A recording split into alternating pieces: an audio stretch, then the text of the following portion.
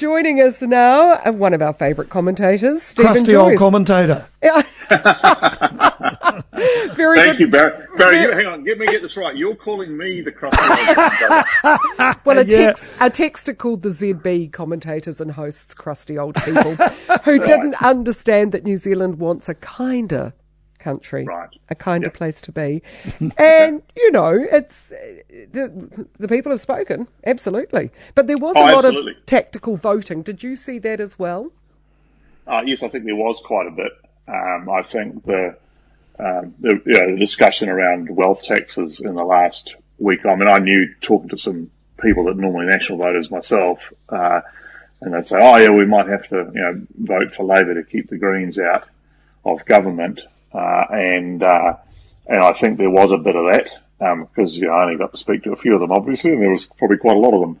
But congratulations to Labor. I mean, I think that's a historic result. Ardern Jacinda should be very proud of that campaign result. If I was looking back this morning, Barry, you'll know better than me because you're crustier and older.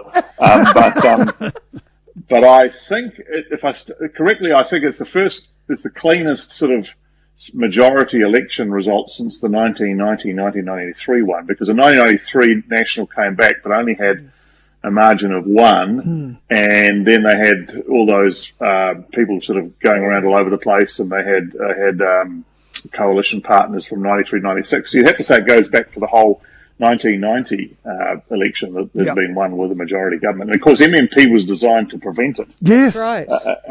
So slightly ironic that here we are, but that was always possible. I know we didn't quite manage that in 11 and 14, but it was sort of coming because the influence of the smaller parties was declining in New Zealand, and here we are. So we have a majority government. For those that don't remember, it's very incumbent on the Prime Minister to make sure that her team doesn't exceed the mandate, because we certainly had that in 84 to 90 and then 1993. I'll tell you I think the cruel irony in all of this, Stephen, is the fact that the man who essentially appointed Jacinda Ardern as the Prime Minister, Winston Peters, she's adored, he's rejected. It's a cruel business, isn't it? It is a cruel business. I don't suppose you'd expect me to have a massive amount of sympathy. No, I didn't think you would. But I think, he had a strategy, obviously, as distinct from past times he'd gone into government, because I think he was quite of the view that he wanted to try this idea of going into partnership with a new government rather than propping up a government that had been around for a while. And you get more, of course. Well, you do get more, and they got more undoubtedly than they would have got from National. But I think the problem with it is events, isn't it? I mean, nobody could have said at the time that events like COVID-19 would change things so dramatically. I mean, he expected. I remember that speech he gave about there being some sort of an economic challenge, and he was gone back to that a couple of times during the campaign.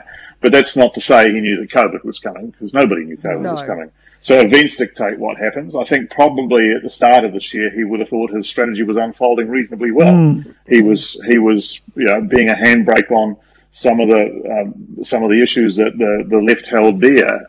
But then of course COVID came along and tipped it all up. How does National rebuild from all of this, Stephen? So it's challenging. Of course, I got involved the last time it was in the rebuilding after the 2002 election, so have some familiarity with challenges, and I feel for everybody that's lost their seats, as I do on both sides of Parliament.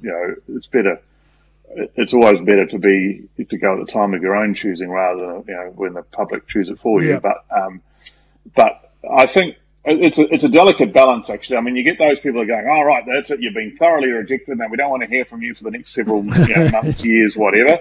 And those commentators are already out in force.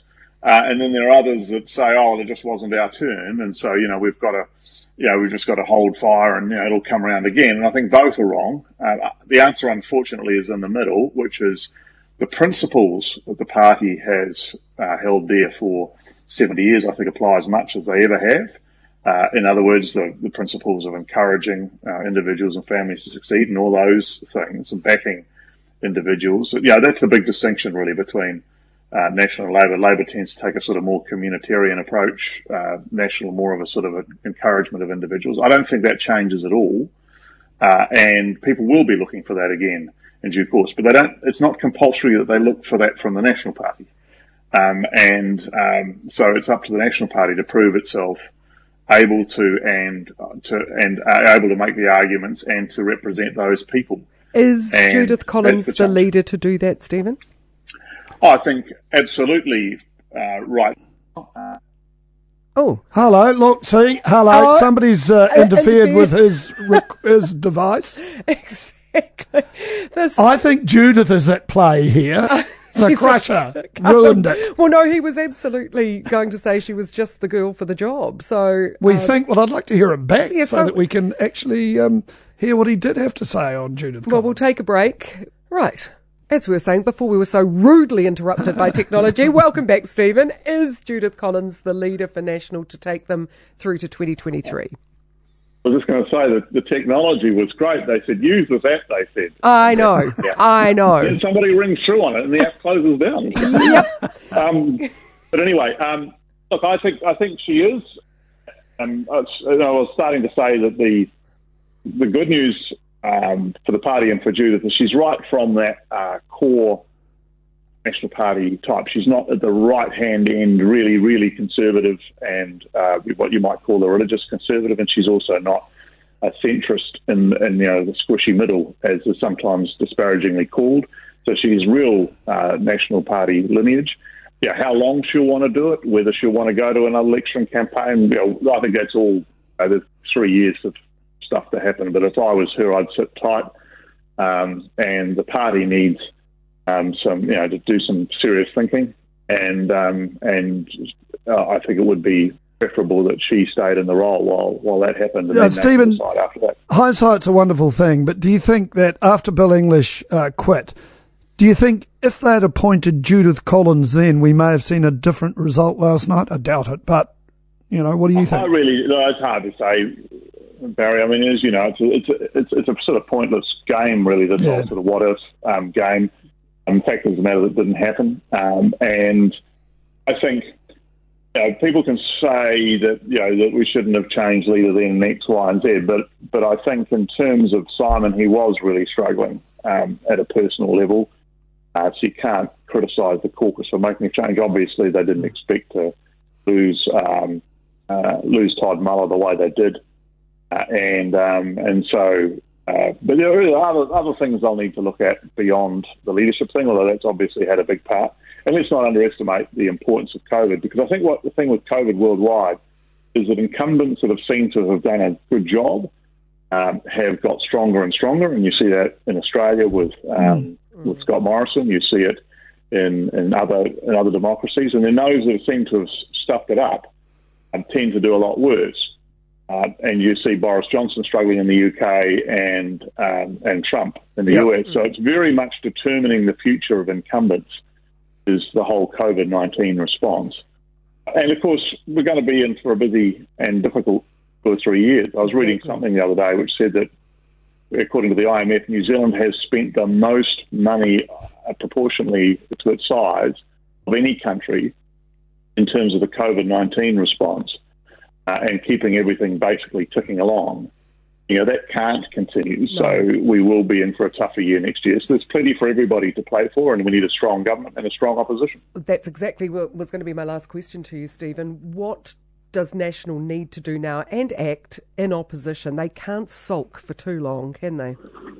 Well, no, and that's why I get back to that point I was making before. I mean, some people say you should go away and sulk for a while. Other people say you should just keep doing the same job and it will come back to you. So they're both wrong. They do have to prosecute the case. They have to prosecute it from their principles, from the importance of backing Kiwis to succeed. It's really the only way out of this. We need Kiwi small and medium-sized businesses to step up.